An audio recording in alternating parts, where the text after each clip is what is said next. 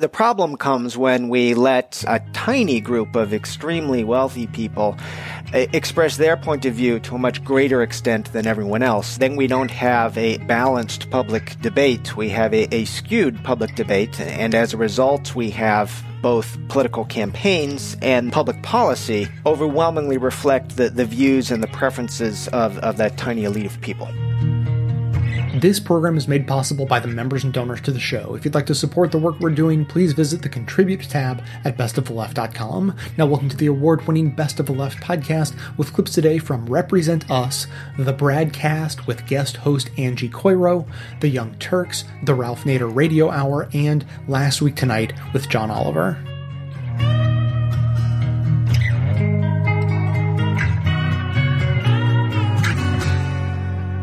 Odds are almost every money in politics story you've ever seen has started with two simple words. Citizens United. Citizens United. Citizens United. Citizens United. Yes, Citizens United. The Supreme Court's decision in Citizens United v. Federal Election Commission is one of the most notorious rulings of our time. And when people talk about Citizens United, they make it sound like the Death Star, like this massive force that flipped some invisible switch on our government from not corrupt to super corrupt. And if we could just do away with this one ruling, money would stop pouring into our political system and democracy would be saved. Now, make no mistake, Citizens United was a bad ruling. Its underlying assumptions have been proved wrong time and time again, and it will hopefully be overturned by a future Supreme Court and relegated to the dustbin of history, where it belongs. But here's the thing. Citizens United could be thrown out tomorrow and it would still be perfectly legal for special interests and lobbyists to buy and sell politicians. But hey, don't take my word for it. Let's look at an example. See if you can spot where Citizens United comes in.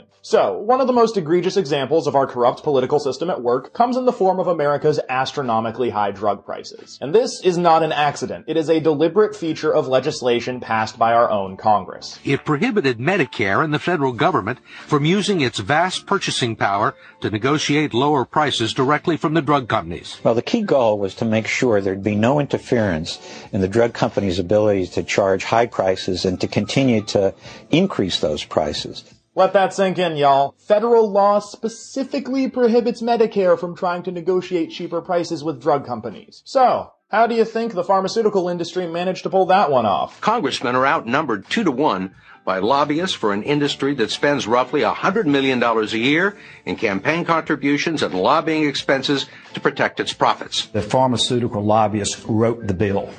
The bill was over 1,000 pages, and it got to the members of the House that morning, and we voted for it at about 3 a.m. in the morning. Yeah, stop me if you've heard this one before. In order to avoid public scrutiny, the industry-friendly legislation was hustled through Congress in the middle of the night, and it ultimately passed, largely thanks to this guy, then Congressman Billy Tauzin. And I say then Congressman because after he ushered the prescription drug bill through Congress, Tauzin was named president and CEO of Pharma, the leading pharmaceutical industry trade group. Because of course he was. So, just like that, special interests were able to buy public policy that hamstrings the competitive market and hurts regular Americans. Thanks a lot, Supreme Court. Citizens United strikes again. Except not at all. This story happened in 2003, a full 7 years before Citizens United. And the exact same kind of thing is still happening every single day on nearly every issue. Despite what you've probably heard, Citizens United is not the sole source of political corruption in America. It is just one piece of an enormously complex problem. So, what did Citizens United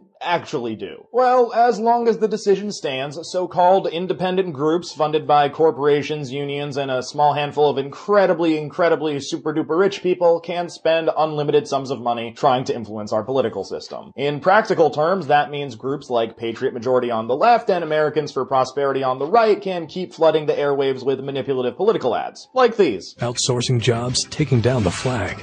No wonder Mitt Romney wants to hide from the truth. Call Representative Kathy Conway. Tell her to stand with Missouri workers, not Barack Obama's liberal agenda. Sharon Engel. No plan, no jobs. Angus King.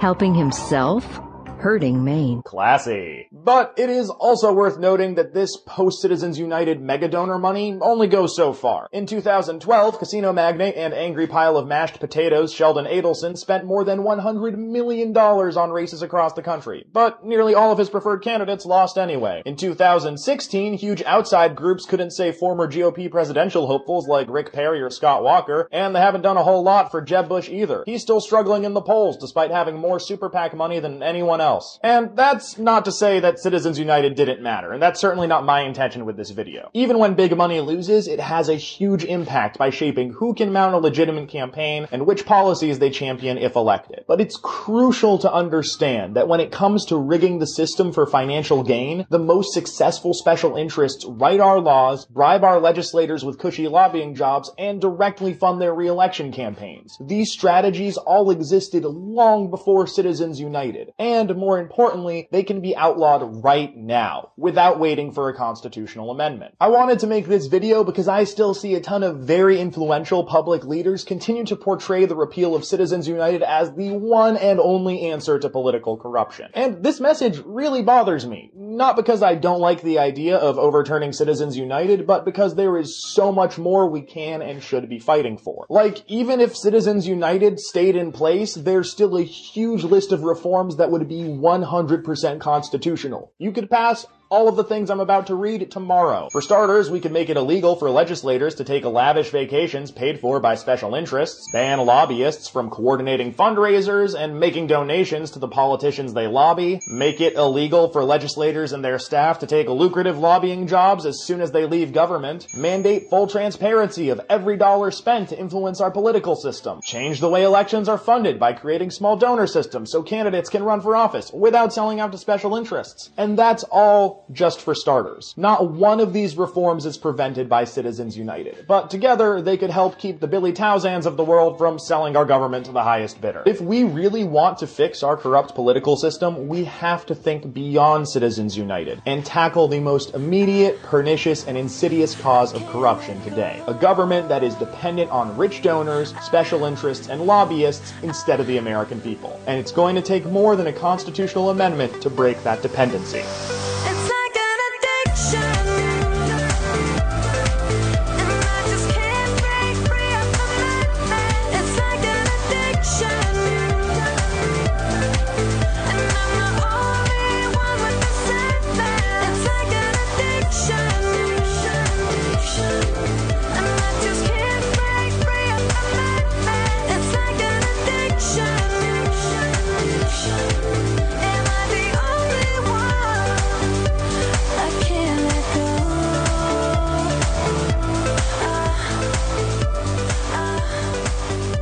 At some point, all the gods and goddesses willing, this election will be over. Oh, please let this end. But one thing will not change. Money in politics will keep being the most important battle political reformers face. Everything else, fiscal inequality, racial injustice, women's equality, would look entirely different if our candidates and congressional voices didn't have to spend so much time getting into and staying in Congress with the help of finances from interested parties. Derek Cressman visited me recently for my syndicated show, In Deep with Angie Coiro. He is the author of When Money Talks, The High Price of Free Speech and the Selling of Democracy. We talked about the real scope of the problem and his own history on the campaign trail. Derek ran for California Secretary of State in 2014. And before that, he was Common Cause's Vice President of State Operations in California. My guest, Derek Cressman, gets right down to business in the introduction to his new book, describing the landmark Citizens United Supreme Court ruling. He writes, 5 men in black robes say it is unconstitutional to prevent the super rich from drowning out the voices of everyone else. Those 5 men are wrong, and the rest of us must make it right. The problem is more than Citizens United. The most speech going to the most moneyed has a longer history than that. Derek Cressman, thank you for coming to Kepler's. It's great to be here. Thank you for having me. I want to talk about the distinction that you make that the whole concept of paid speech and whether it is appropriate within a democracy has to do with who's paying for it. That's right. You can use money to disseminate speech. But I draw a line in the book between free speech, both it's free, meaning you can speak your conscience and not get thrown in jail for that, but also speech that is free to the speaker. So if you call into a radio show or write a letter to the editor, it doesn't cost you anything to do that. If you're a reporter for that newspaper, not only does it not cost you, but they pay you to submit the story, because those costs are borne by the listener who subscribes to the Washington Post or the New York Times or buys a book or a ticket to a movie. They're opting to pay for the speech. That's correct. On the other side of the line, we have paid speech, such as advertising, that the costs are borne by the speaker. And I think both of these have a role in our democracy, but we need to be very careful that paid speech doesn't overwhelm free speech, and particularly paid speech coming from a tiny group of people doesn't overwhelm even the paid speech of the rest of us. And that's the situation that we've gotten ourselves into with the Citizens United ruling and a host of other rulings, as you alluded to. This is a topic that tends to be painted in broad strokes. Rich people shouldn't have the biggest say. It's not terribly nuanced. But one of the things you talk about with putting speech in the hands of the people who can afford to disseminate it is that people in different classes tend to view things differently. And what happens when money equals speech, the principles the country ends up being run on are not necessarily the views of the majority. It's no surprise or even necessarily no problem that different segments of our society would have different viewpoints based on their backgrounds and experiences.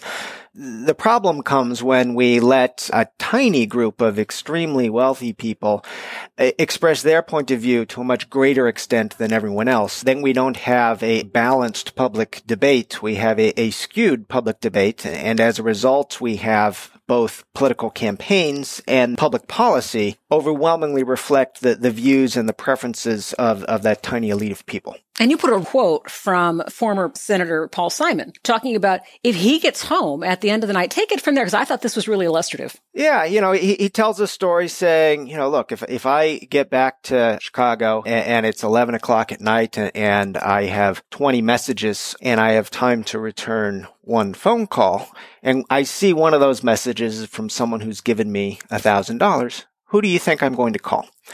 And we've tended to talk about this problem of money in politics as one of corruption or bribery. And my point is it may be more helpful to think about whose voice gets heard by the member of Congress, who can arrange a meeting for their lobbyist with a member of Congress, and who can buy a TV ad to express their point of view and who can't, and whose voices aren't being heard. You actually went out and got arrested. And that was a nice little lesson in what the appropriate boundaries on free speech are. So let's talk about your arrest. What were you up to? Sure. Well, I was joining an organization called 99 Rice, and they're actually planning a similar march and nonviolent protest coming up this spring. It's called Democracy Spring, and I'll be taking part in that as well. It's going to start in Philadelphia and wind up at the U.S. Capitol. But the incident I write about in the book was a march that started in Los Angeles, California, and several dozen people walked the entire distance from Los Angeles to Sacramento. I was in the middle of a campaign for Secretary of State, so I joined the front end of that march and the tail end. And at the end, we had several hundred people wind up at the steps of the Capitol in Sacramento, and by 10:30 at night, there were 13 of us who were still there expressing our political speech, and we were informed by the Capitol Police that our permit to protest had expired, as if there's an expiration date in the First Amendment. And it's one of many examples I talk about in the book of how we actually limit the speech and the volume and the duration speech of regular people all the time. And yet then we have this double standard. For billionaires, we won't limit their money and how much speech they can purchase, but we have lots of limits on how long any of the rest of us can speak. Mm-hmm. Let's talk about Citizens United and its reputation as the big smack in the face to the idea that everyone should have equal voice. But this is the latest in a series of rulings and a series of battles that kind of sealed the deal on this. Citizens United was maybe the most offensive Supreme Court ruling on money in politics. I'm not sure from a policy point of view it's the worst, but I think it gained so much notoriety in part because of the process that the court used to arrive at its ruling, where it could have issued a very narrow ruling pertaining to this movie made by the organization Citizens United, and instead John Roberts told the plaintiffs, hey, you didn't ask for enough, come back to me and re-argue this case and tell me to blow up the entire campaign finance rules. And that's just wildly inappropriate thing for a court to do, especially someone who professed to be, into judicial modesty in his confirmation hearing. The real problem on this, there were subsequent rulings to that, such as the Speech Now case, which actually Judge Garland, who was just nominated by President Obama, was part of, unanimously extending the logic of the Citizens United ruling. But the real problems go back 40 years. Well, let's back up and just give us the nut of the case that Garland was involved with. That was a case called Speech Now versus Federal Election Commission, and it extended the logic of the Citizens United case, where in Citizens United, the Roberts court said, well, if a corporation or a labor union spends money independently of a political candidate, that isn't possibly a bribe to them, it isn't possibly corrupting, and therefore they can spend however many gazillion dollars they want to. And then another case was brought saying, well, what about an individual billionaire? I mean, if a corporation can do it and a labor union can do it, why can't a billionaire spend as much as they want in these so-called super PACs? And the appellate court unanimously said, oh, yeah, well, if Citizens United is correct, then it must be also the case that billionaires can spend independently. And that is what created the super PAC situation, not the Citizens United case. And we now have a judge that was part of that unanimous decision nominated to the Supreme Court. We're talking right now to Derek Cressman here at Kepler's. His book is When Money Talks, The High Price of Free Speech and the Selling of Democracy. So what we have is this series of cases that you have X amount of money and you want to use it to express yourself. As long as you are not giving it directly to the candidate, you can operate through super PACs to do it.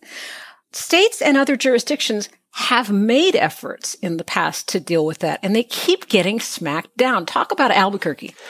Albuquerque, New Mexico, where I was just a couple of days ago, passed a law by ballot measure in the early 70s that said there's going to be a maximum amount that each candidate could spend so that there would be a level playing field and voters could hear from both sides or maybe multiple sides and then decide who they want to vote for. California passed a similar law in 1974, Proposition 9, that created the Political Reform Act and set mandatory limits on our campaign spending. And Congress passed a law like that in the wake of the Watergate scandals and set mandatory limits on how much congressional candidates could spend. Those laws were eviscerated by the U.S. Supreme Court in 1976 in this ruling that was actually more damaging than Citizens United. It was called Buckley versus Vallejo, and fewer people have heard of it. Albuquerque, either they just didn't get the memo or they just didn't care. They decided they were going to keep enforcing their local campaign finance laws in defiance of the United States Supreme Court ruling in Buckley for a period of more than 30 years. And we had excellent elections. Voter turnout was higher, so it's a data point of what elections could look like if we had a sane set of rules on money in politics. I'm gonna make democracy start paying off for me. I don't care what the founding fathers wrote. Buy my vote. Buy my vote.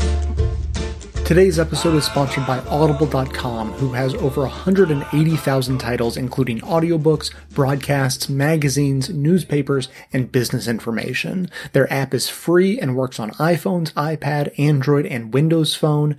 You can also download and listen on your Kindle Fire and over 500 MP3 players. And unlike a streaming or rental service, with Audible, you actually own your books, so you can access your books anytime and anywhere in perpetuity.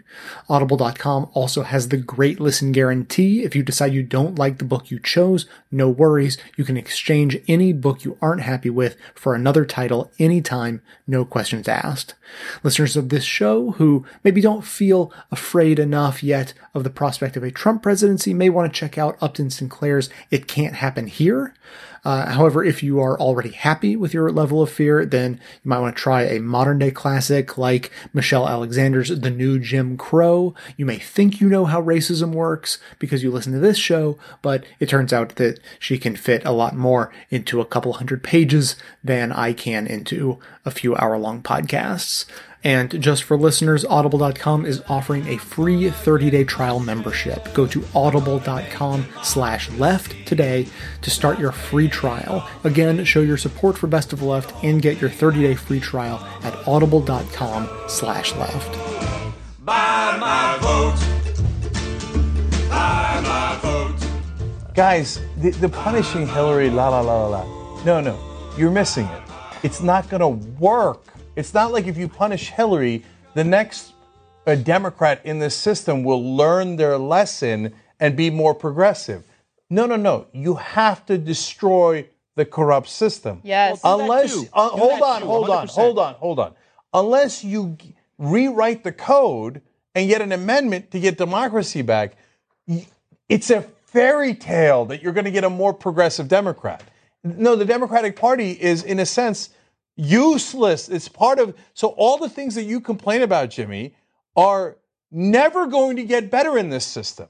Never. You can punish her all you like. You can vote for Trump. You can do this. The next person that comes along in the Democratic Party will have come along in that same system, fed by giant amount of donor money. They will be just as bad. They will never learn that lesson. The lesson they learned is who signs my checks. That's the only lesson they learned. So all of this is immaterial. The only thing that matters is to make sure that you change that system. That's the only thing that matters. So sending a lesson to Hillary Clinton, I think, is totally and utterly irrelevant.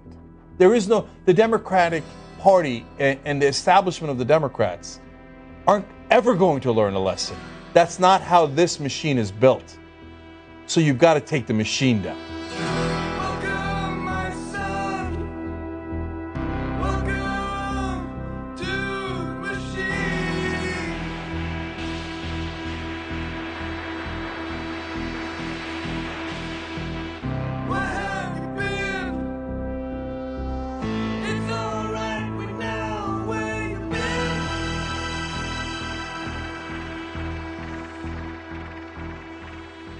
Congressman David W. Jolly is a Republican representing Florida's 13th congressional district, which is a peninsula on the west coast of Florida that includes St. Petersburg.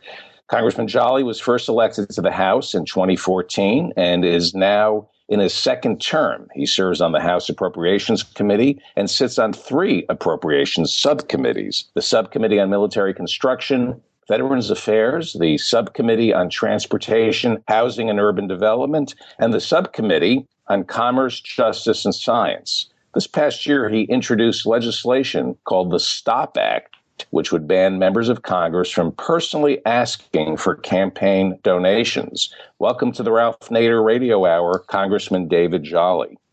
Well, hey, thank you. Good to be with you all today.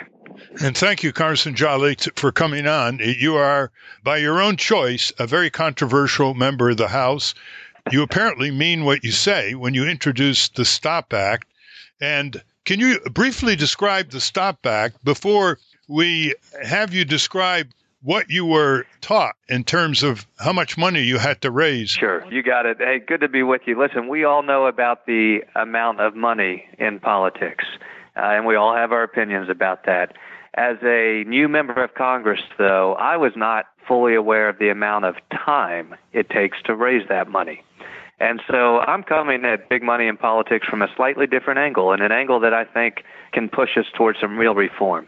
And that is the amount of time that a sitting member of Congress is expected to spend raising money and not doing their job.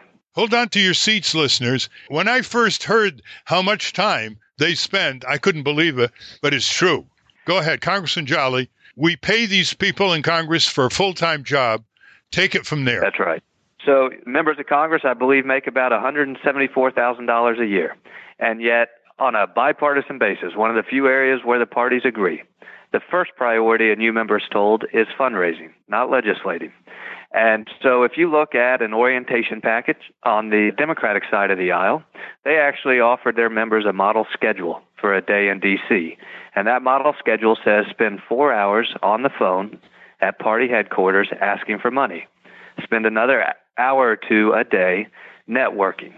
On the Republican side, they were kind enough to give new members of Congress a call sheet that's actually a flow chart that says dial the number. If you get the assistant, say this. If you get the principal, say this. If they say no, do this. If they say yes, do this. And the end result you're supposed to try to secure is $38,000. Consider in a congressional race today if it costs $2 or $3 million to run a race. How long does it take your member of Congress to raise $2 or $3 million? In any other profession, if you spent half your time doing something other than the job you were hired to do, you'd be fired. It's called cheating. And I believe that members of Congress today are cheating taxpayers, and it is a first-rate scandal of this generation. Now, when you came to the House of Representatives, you were a staff member to Congressman Bill Young, who passed away, and you won a special election. So you knew how the game was played. But then you got an invitation from the Republican Party headquarters nearby to come, and they'll tell you how to raise money. And you have to narrate this really personally, Congressman Jolly. Sure. You sat behind closed doors at one of the party headquarters back rooms in front of a white board where the equation was drawn out. What was the equation? That's exactly right, Ralph. So let me share. I did work as a staff member for my predecessor, Bill Young. Now, he had been there 43 years. He came into Congress in a different generation before the high campaign finance. And so while I worked for him, I can honestly say this. I never saw him make a single phone call. I was aware about the amount of money, but I actually was not aware about the obligation of new members of Congress to make phone calls and to raise money. I hadn't seen that before. So I get there as a new member of Congress, elected in a special election that at the time was the most expensive race in congressional history. Almost $14 million in 10 weeks was spent in one county in Florida during our special election. $14 million. Now, I am facing a re-election about 5 or 6 months later. And a member of party leadership at the time asked to meet with me because he wants to offer some insights and counsel and guidance on how to get reelected. So when we go over to party headquarters and behind closed doors, we sit down and, I'm kind of excited. I want to hear from one of our party leaders what he recommends to get reelected. It turns out it was nothing more than an elementary school equation. He said, you have this many days until your reelection. You have to raise this amount of money.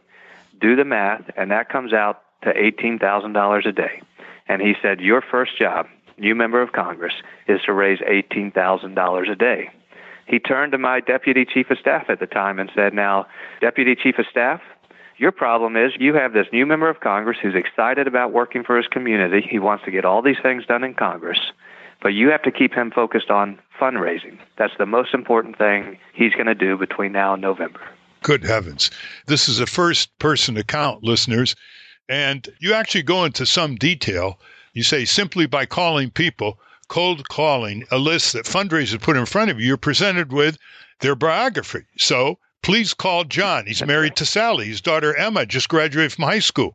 They gave $18,000 last year to different candidates. They can give you $1,000 too if you ask them, and they put you on the phone, and it's actual script.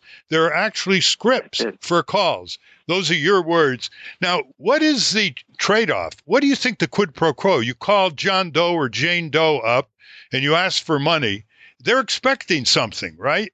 And what do you try to say to them without, selling your soul? So, I would say this. I don't believe that most people are actually expecting something in return legislatively. I do think they want a personal relationship. They want to know that their member of Congress is accessible.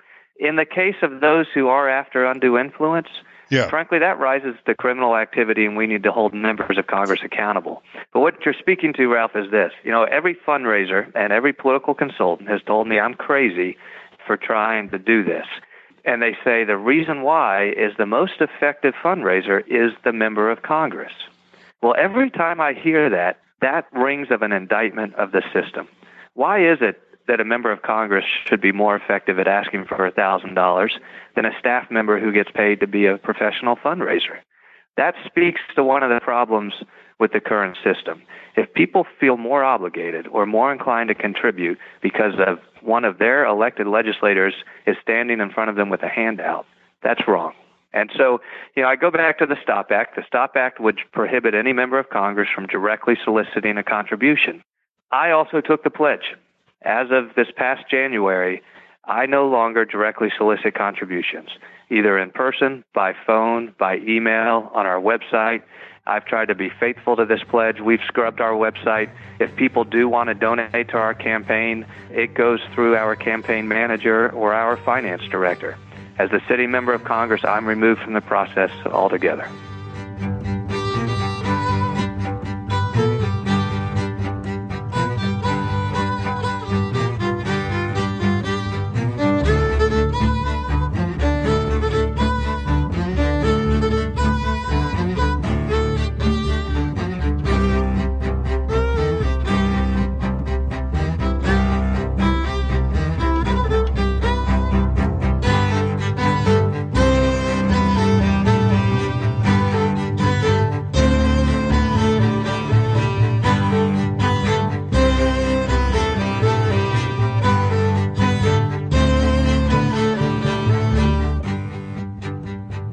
Steve Israel, a Democrat from Long Island, announced his retirement at the beginning of this year, saying, "I don't think I can spend another day in another call room making another call begging for money." And since he is leaving anyway, I figured he might be willing to shine a light on some of the aspects of fundraising that we don't usually see. So I sat down with Steve Israel last week. Take a look. Congressman, thank you so much for agreeing to talk with me. Thank you. So let's start with political fundraising. In your prime, how many of those fundraisers were you physically having to go to a year? So all told, over 16 years, I've done, just for my own re-election, 1,600 fundraising events. Holy Actual shit. events. That's one every 3 days, more or less. Over 16 years, yeah. That's a lot. Talk to me about the Congressional Call Center. How important is that place? Well, you've got to have a place to make those calls. What does it look like? Paint me a word picture. Is there, motivational posters on the wall saying, hang in there and try not to think too much about what you're doing? You have a bunch of cubicles set up and those cheap fabric dividers, and you sit at a little desk, and you have a phone, and you have an assistant next to you, and you have a call book, and the call book has sheets of every donor, past donors, and their records, and your assistant gets a supporter on the phone and gives the phone to you, and you engage in polite conversation, and then you get to the point. And then you hang up, and then you flip the page to the next donor, and then you make another call. And you continue doing that until you have the resources in order to get reelected. Oh my God, that's depressing. Not what our founders had in mind. How do you train people to do it well? Is there a script like with small talk and how they could be part of the solution? No, every member has their own approach. My approach was to get right to the point and then have a civilized conversation. Okay. I mean, I guess it makes sense. It's just like someone giving you a massage and starting with the hand job and then working the shoulders. It's fine. It's just unexpected. Well, everybody has their own style and their own preferences. How much time is there between hanging up that phone and the next call? You got to keep moving. You have to keep moving. Look, if you are in a very competitive district and you know you've got to raise $1.5 million, that means that you have to raise a certain amount of money every quarter. You break it down to a certain amount of money every month. You break it down to a certain amount of money every week. And you break it down to a certain amount of money in every hour of call time. This whole call center sounds like a shitty telemarketing operation. It is, in my view, a form of torture, and it is the real victims of this torture have become the American people because they believe that they don't have a voice in this system.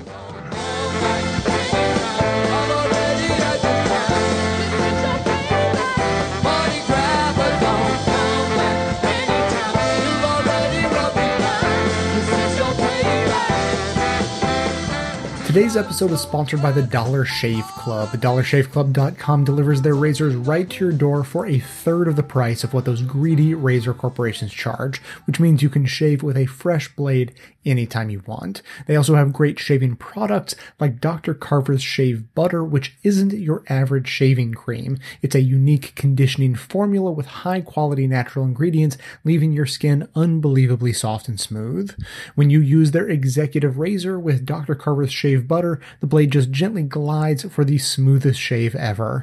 Now is a great time to join Dollar Shave Club. New members who buy a tube of shave butter get a month of their top-of-the-line executive razor blades for free. Take advantage of this special offer today. It's available by going to dollarshaveclub.com/best. That's dollarshaveclub.com/best.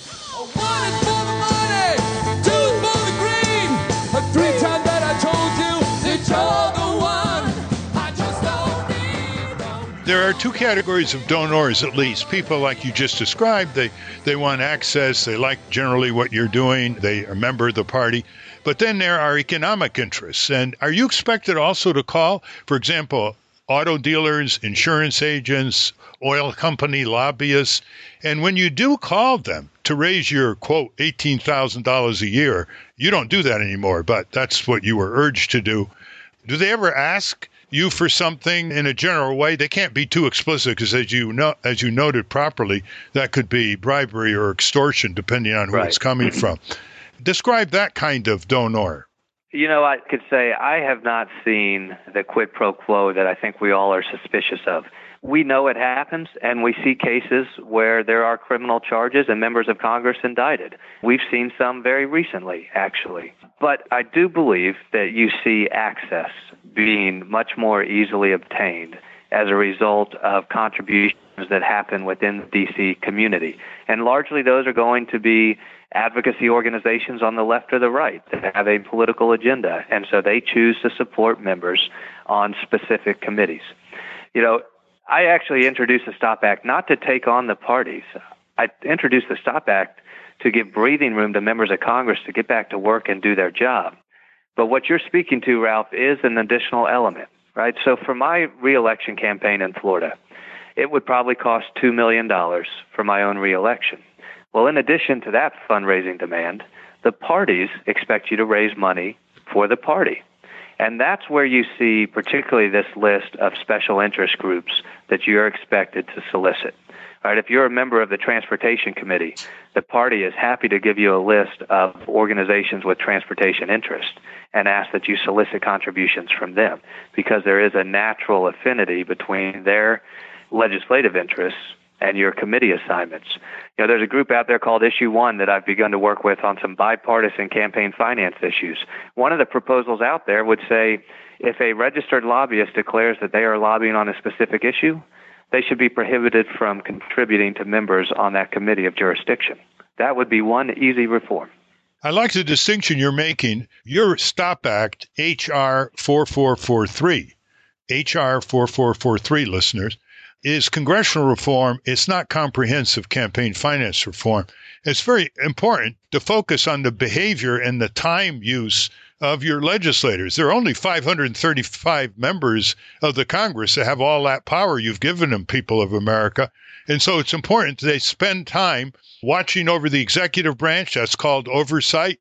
They spend time reflecting some of your concerns in congressional hearings. They spend time legislating, either passing laws or repealing laws. They spend time upholding their constitutional oath to say to the executive branch, you can't start wars without congressional declaration, etc. So there is a lot of work to do that they're simply not doing. And here you come along and you really create the wave of waves, which is you tell your colleagues, you know, your assistants can ask for money. You can go to fundraisers, but you cannot ask for money directly. But you're no longer going to be able to ask for money if the STOP Act is enacted. So you get all of what, 9 or 10 sponsors, a few Democrats and Republicans, and then you get a barrage of dark looks, nasty comments, and the Republicans are actually ostracizing you, even though they want every Republican to win so they can control the House.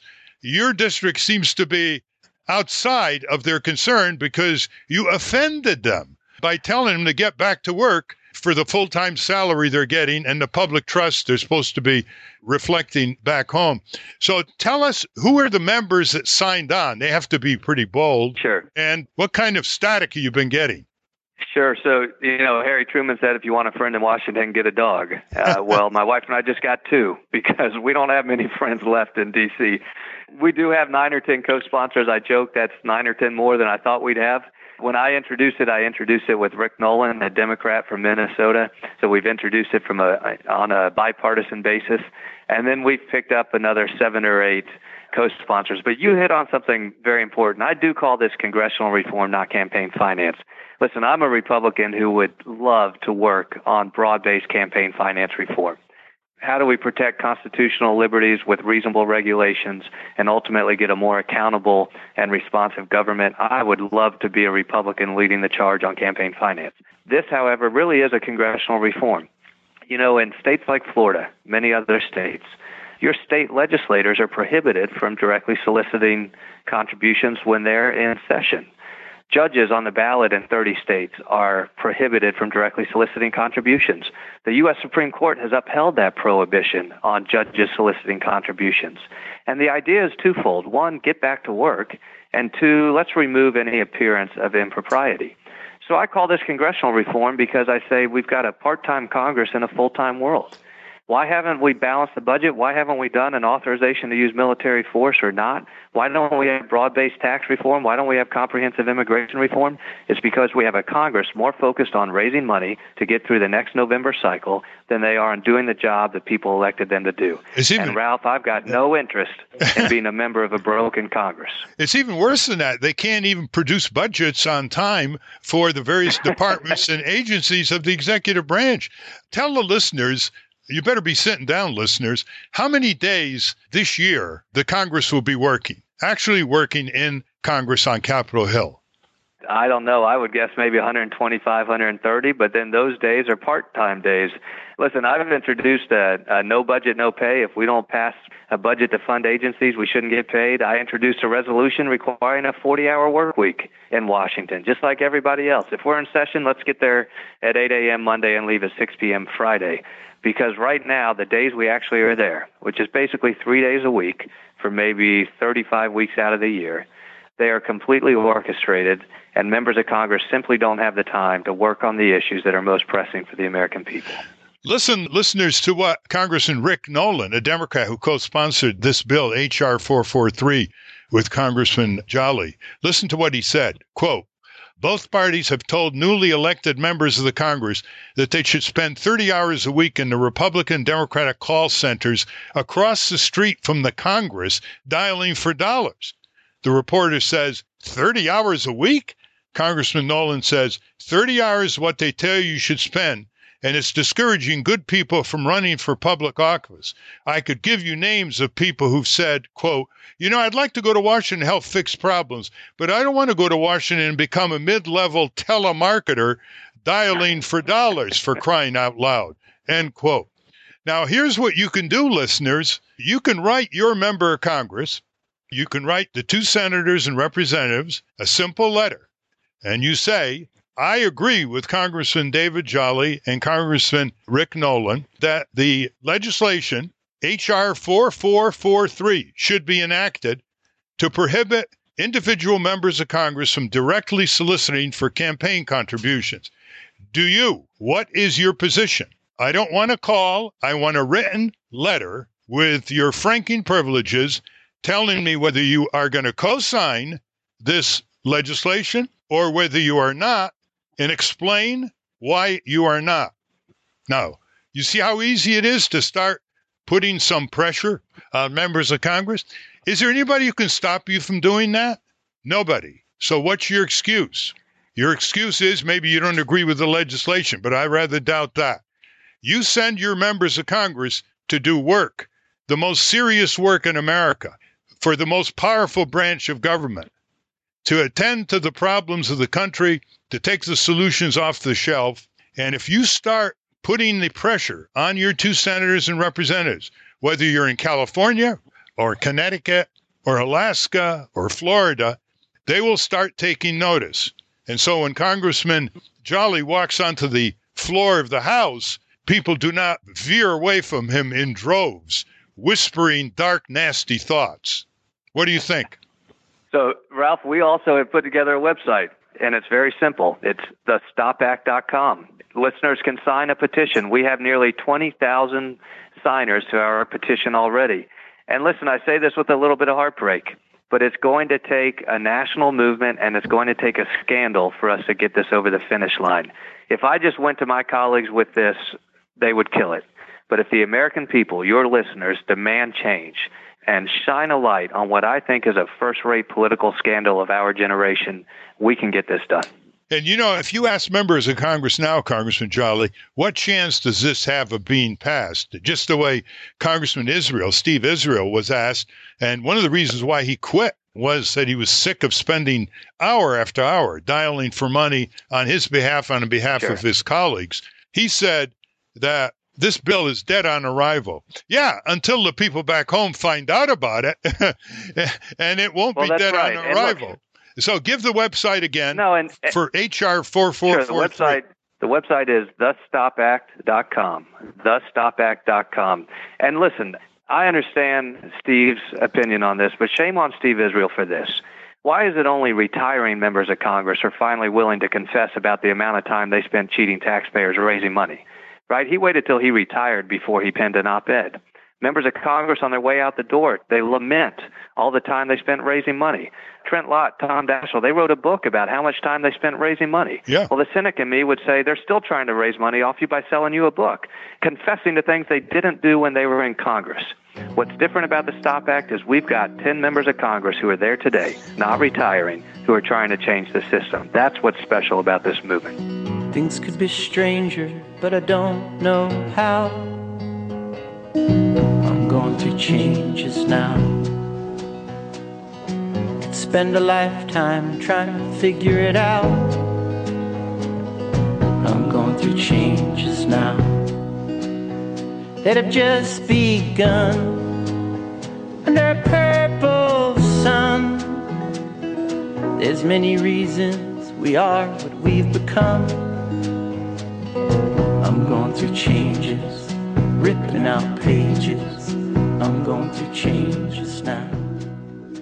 I've got some great news for you guys in regards to the revolution that we've all been talking about, a political revolution. And part of that revolution, in my mind, is Wolfpack. And if you don't know about Wolfpack, let me just quickly tell you what its job is. Its job is to defeat all other super PACs and get money out of politics. Luckily, 90% of Americans agree with us. Unluckily, Congress doesn't, because at the national level, they all got elected through this corrupt system. And we want to end this corruption, and we want to end this system, and we want to bring free and fair elections back. Now, the great news is, at the state level, democracy exists, and you have representatives that actually represent you. And boy, have I got a great case of that in Rhode Island. You know, we've already won in 4 states, and so what does it mean to win in those 4 states? Well, we don't want to just ask Washington, pretty please, can you give us an amendment that they're not in favor of? Well, luckily the Founding Fathers were geniuses, and they put a second option in to the Constitution, saying you could actually get that amendment by having 2/3 of the states call for a convention where it would be proposed, and you don't need Washington at all. But you do need those state leaders. They would be our new Founding Fathers to bring democracy back to us.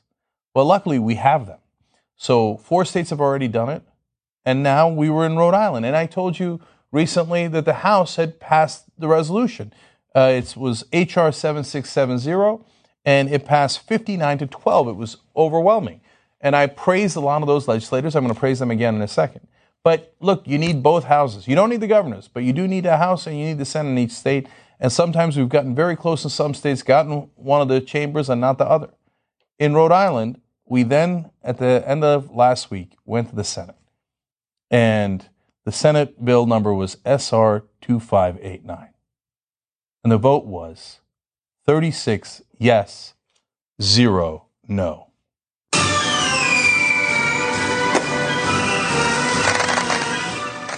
Rhode Island is your 5th state. 5th state to come on board. We did it. We did it in Rhode Island. And I'm going to tell you about the volunteers. They are so wonderful. I'm going to tell you about the legislators because they deserve all the credit in the world for doing the right things here.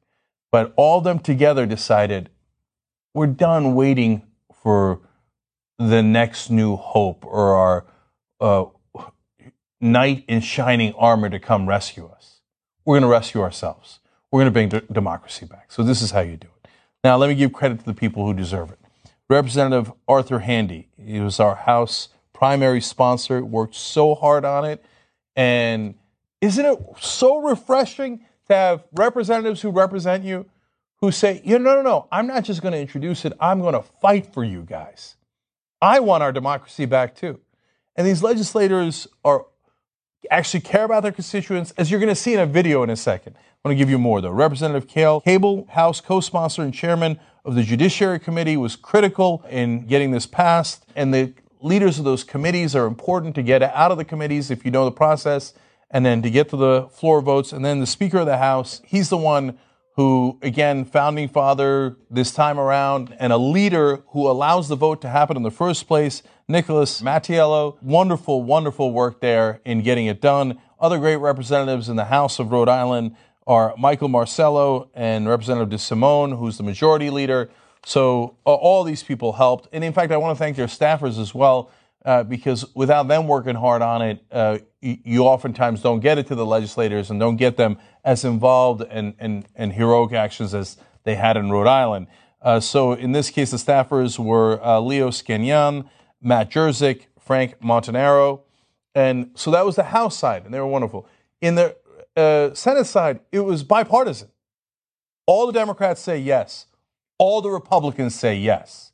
We'd like to get back to debating ideas and policies and priorities and not, hey, who's got the bigger donors? Are your donors richer than my donors? So these are real Americans, the ones that care. And yes, they exist. Yes, they're in politics. Yes, oftentimes they are your representatives. So when politicians do bad things, we point it out here. When they do wonderful things, we should also point it out, and we should thank them for it. You've got Senator Joshua Miller on the Senate side. He was our primary sponsor.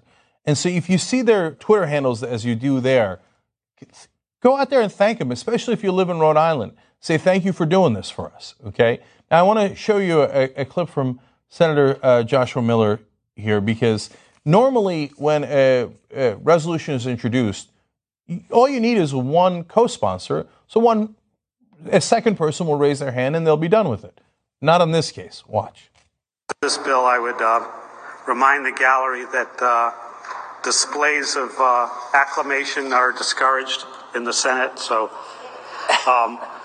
many of you may be familiar with many of the people in the gallery. They've been here since January, I think, and they're otherwise known as the Wolf Pack, and they've been working very hard on this legislation that encourages the U.S. Congress to convene a convention that would consider an overturning of Citizens United and make acts towards fair elections, and I move passage.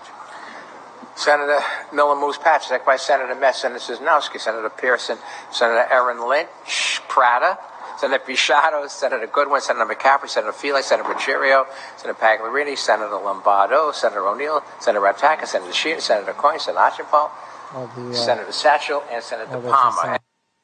That is not something you see often. All those senators saying, no, count me in.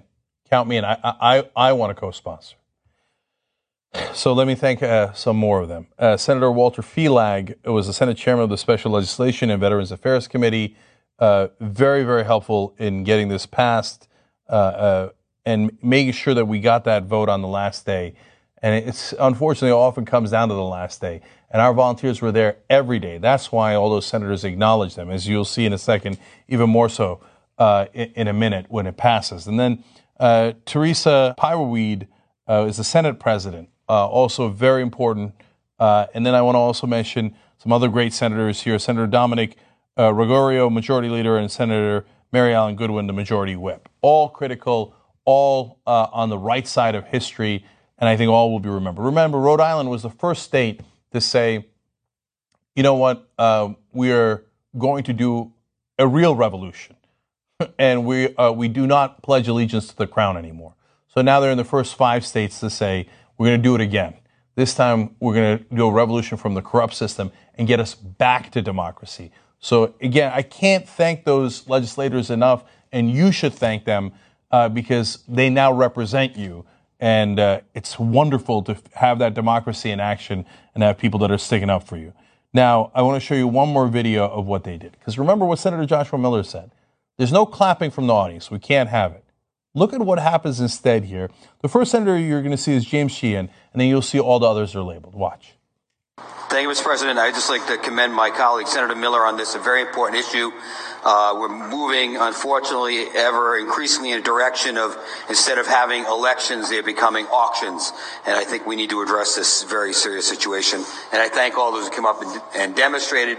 It does make a difference, and I encourage you to stay involved. Thank you, Mr. President. I also want to second this resolution. I want to commend those hardworking individuals up in the gallery. Those are the same individuals that have been here with us for many months and have holding those yellow signs for the last 3 days. And again, I commend you for your hard work, both here in the Senate and on the House. And I too join Senator Miller and all our colleagues, but especially to the advocates that have been here day in and day out. The Wolfpack is a movement that is going throughout the country, and I congratulate them for their efforts in getting involved, especially many of you who, for the first time, showed up, and now you're seeing how you're making a difference. So stay involved, and I hope everything goes well. Thank you. Thank you very much. As chairman of the Special Legislation Committee, I know these individuals very well. They've been here for the last couple of years testifying. They've always been very professional. They've done an outstanding job of presenting their case. 36 in the affirmative, none in the negative. The item passes. Congratulations upstairs. Senate.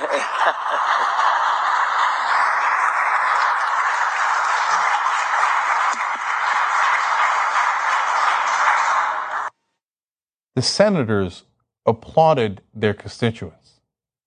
I have literally never seen that in my life, in all these decades of covering politics. We've got 30,000 volunteers, grassroots volunteers all across the country, and then they activate other volunteers within their states. And they work so hard. You think this happened overnight? You think this was just the one thing they showed up one day or 1 week? No, those guys, those volunteers on the ground have been working for 2 years straight. We didn't pass last year. We passed this year. We didn't get discouraged by we didn't have instant gratification. No, we redoubled our efforts. So we remember people who opposed us in other states. We remember our allies and our friends, and we're respectful. And we told all those guys we'd have their backs, and we do have their backs. Because if they've got our back, we got their back. So let me tell you about those volunteers, wonderful volunteers. Justin Royos, I love that they have so many nicknames in Rhode Island as they had in Illinois and so many other places. He's our co-state director, amazing work. His nickname is Boy Wonder. And I didn't make these up. I love nicknames, but they do it at the state level for themselves. Josh Aces, another co-state director in Rhode Island. Both of them work so long, so hard. He's, of course, Aces, unsurprisingly. I want to give you a quote from Aces. Here's what he said after the bill passed. He said, "This experience has changed me as a person forever. What I felt when each senator stood up before the final vote to thank us for our hard work cannot be put into words. Once we got a unanimous vote, I had to step away because I was too emotional.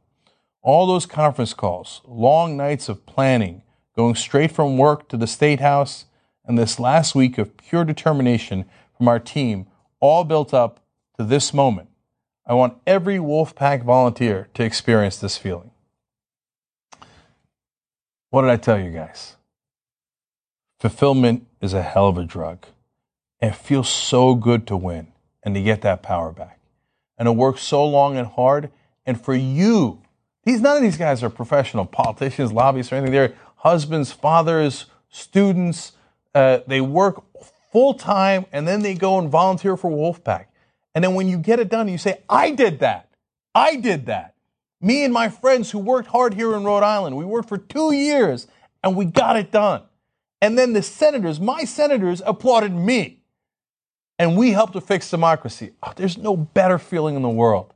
Come join us. Look, join us through volunteering. Join us if you can't do that, you're not in that particular state, or for whatever reason, then at least join us in becoming a member to support their work.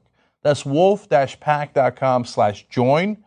So that leads you to membership. Do it either way, but we got to have you. We got to have you as citizen warriors.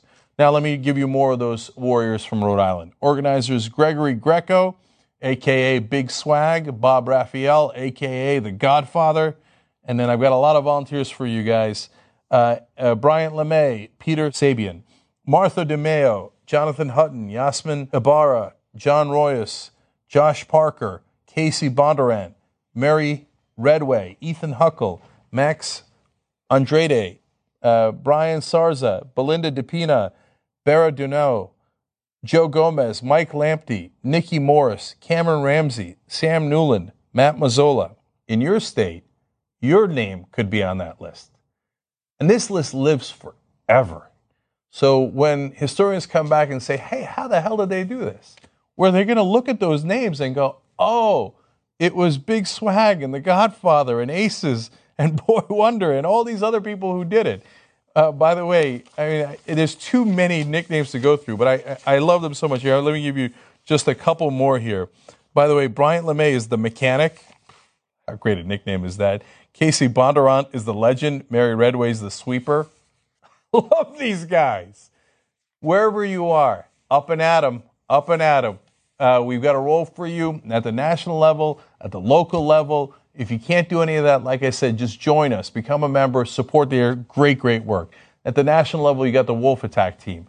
These guys are hardcore. We bring them to state because they know how to get this done. All volunteers. Sharon Berliner, Stephen Brooks, Paul Kelleher, Glenn Babasevich, Shane Cadlolo, and Jerry Ryberg.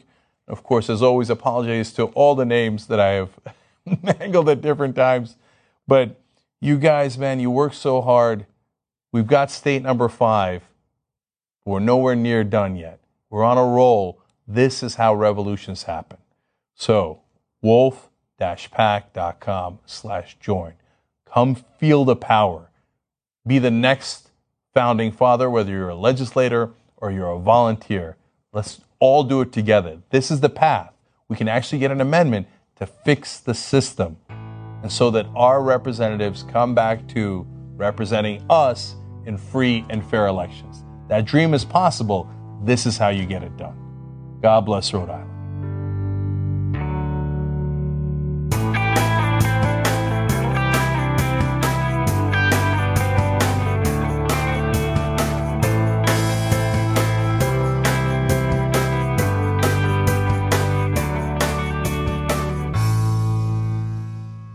We just heard clips today from Represent.us spelling out the truth about Citizens United.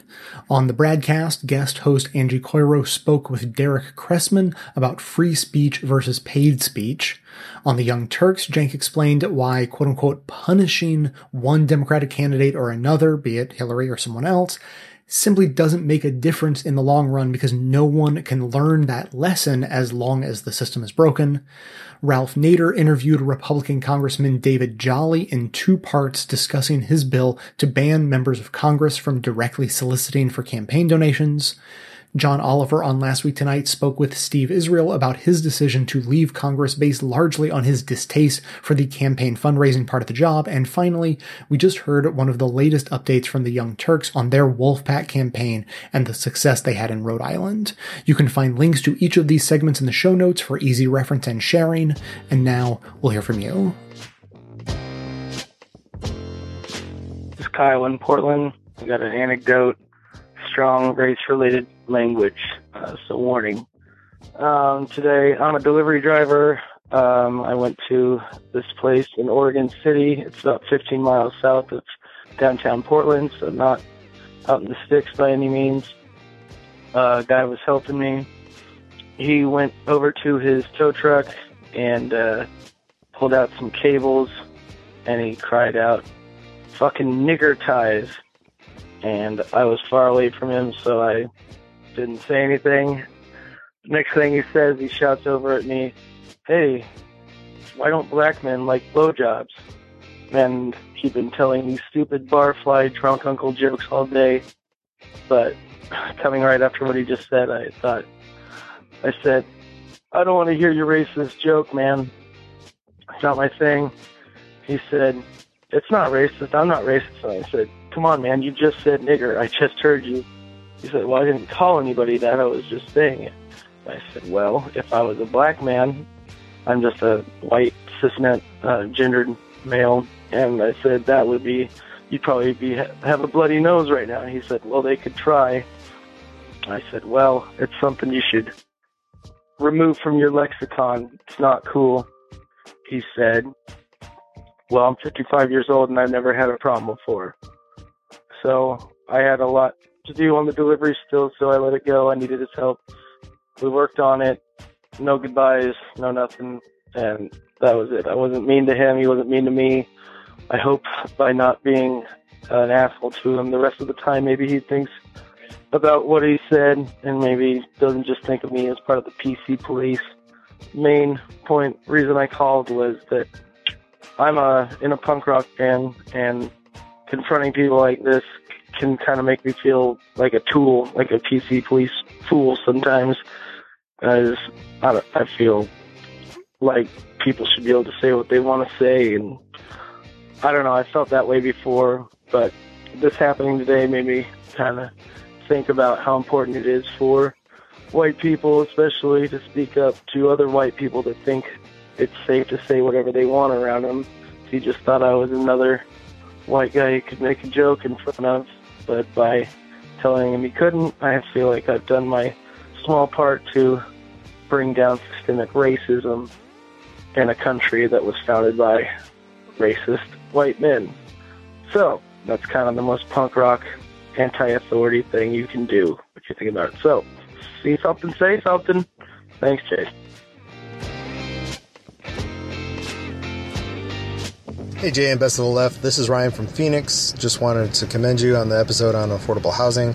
That was a good one, and it featured Infinite Earth Radio podcast, definitely one of my favorites. I would suggest that to anybody who's interested in environmental justice and local government points of leverage, which you can start to promote a difference locally.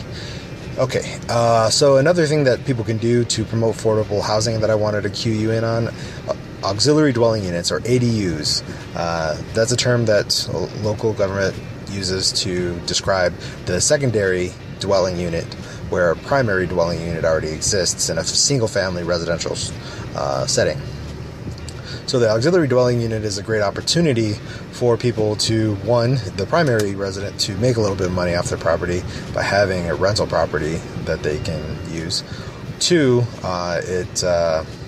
it promotes housing affordability by passing on some of those savings, unused space within a person's home if they choose to partition off a portion of their larger home that they may not be able to use, or that they're not utilizing. You know, a lot of us live in homes that are larger than what we need. So if we throw in a partition wall and, segment 300 square feet of house off that primary dwelling, then we can create this little studio apartment setting that is a great rental unit, and it can be rented for far less than typical. Another option is that you just have a separate structure in your backyard, like a tiny house or tiny home. The American Tiny Home or Tiny House Association.com, if you do a Google search, you'll find that there's associations that already advocate for cities to make their codes tiny house friendly or ADU friendly. And so this is an opportunity that people have to get involved locally.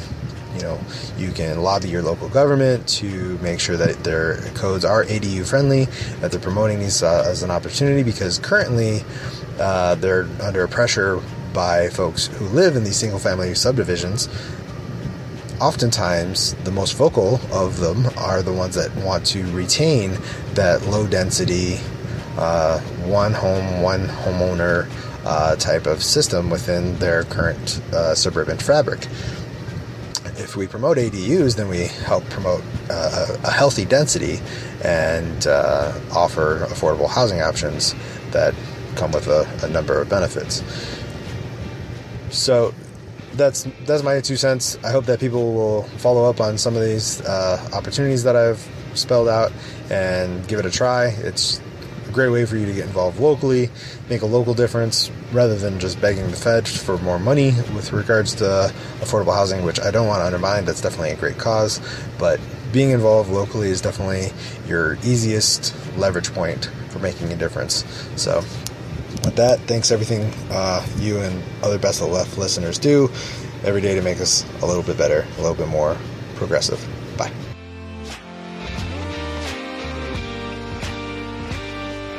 Thanks for listening, everyone. Thanks to the volunteers who helped gather clips to make this show possible. Thanks to Amanda Hoffman for all of her work on our social media outlets and activism segments. And thanks to all those who called into the voicemail line. If you'd like to leave a comment or question of your own to be played on the show, simply record a message at 202-999-3991. Now, I gotta say, this topic has been something, like, I've been banging the drum on this for years and years and years, almost the entire length of time I've been doing this show, more than a decade. I remember years ago when people they started getting the hint that I was into politics, like family, friends, people like that, and they would ask, okay, so, political guy, like, how do we fix all the problems? And way back then I was saying, I gotta tell you, no one's really talking about it, but to me, the sexiest issue in politics has got to be campaign finance reform. And that gets all wrapped up with the Supreme Court and corporations are people and the campaign finance directly. But, it's all one big mishmash of fucked up. And so for a long time, this has been like the intractable elephant in the room. It's blocking everything else. But recently, not just in today's show, but like I'm talking about the larger trends that I'm seeing.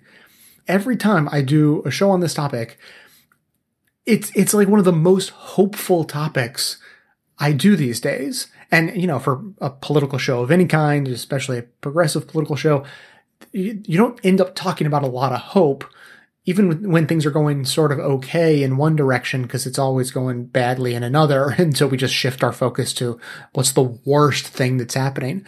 But man, money in politics, I'm feeling this momentum, Bernie had something to do with it. Hillary, with all of her faults, like she says she's coming along, we'll see if that matters. But as so much of this talk, points out, this sort of reform doesn't have to come from the top down. It is much more likely to come from the bottom up.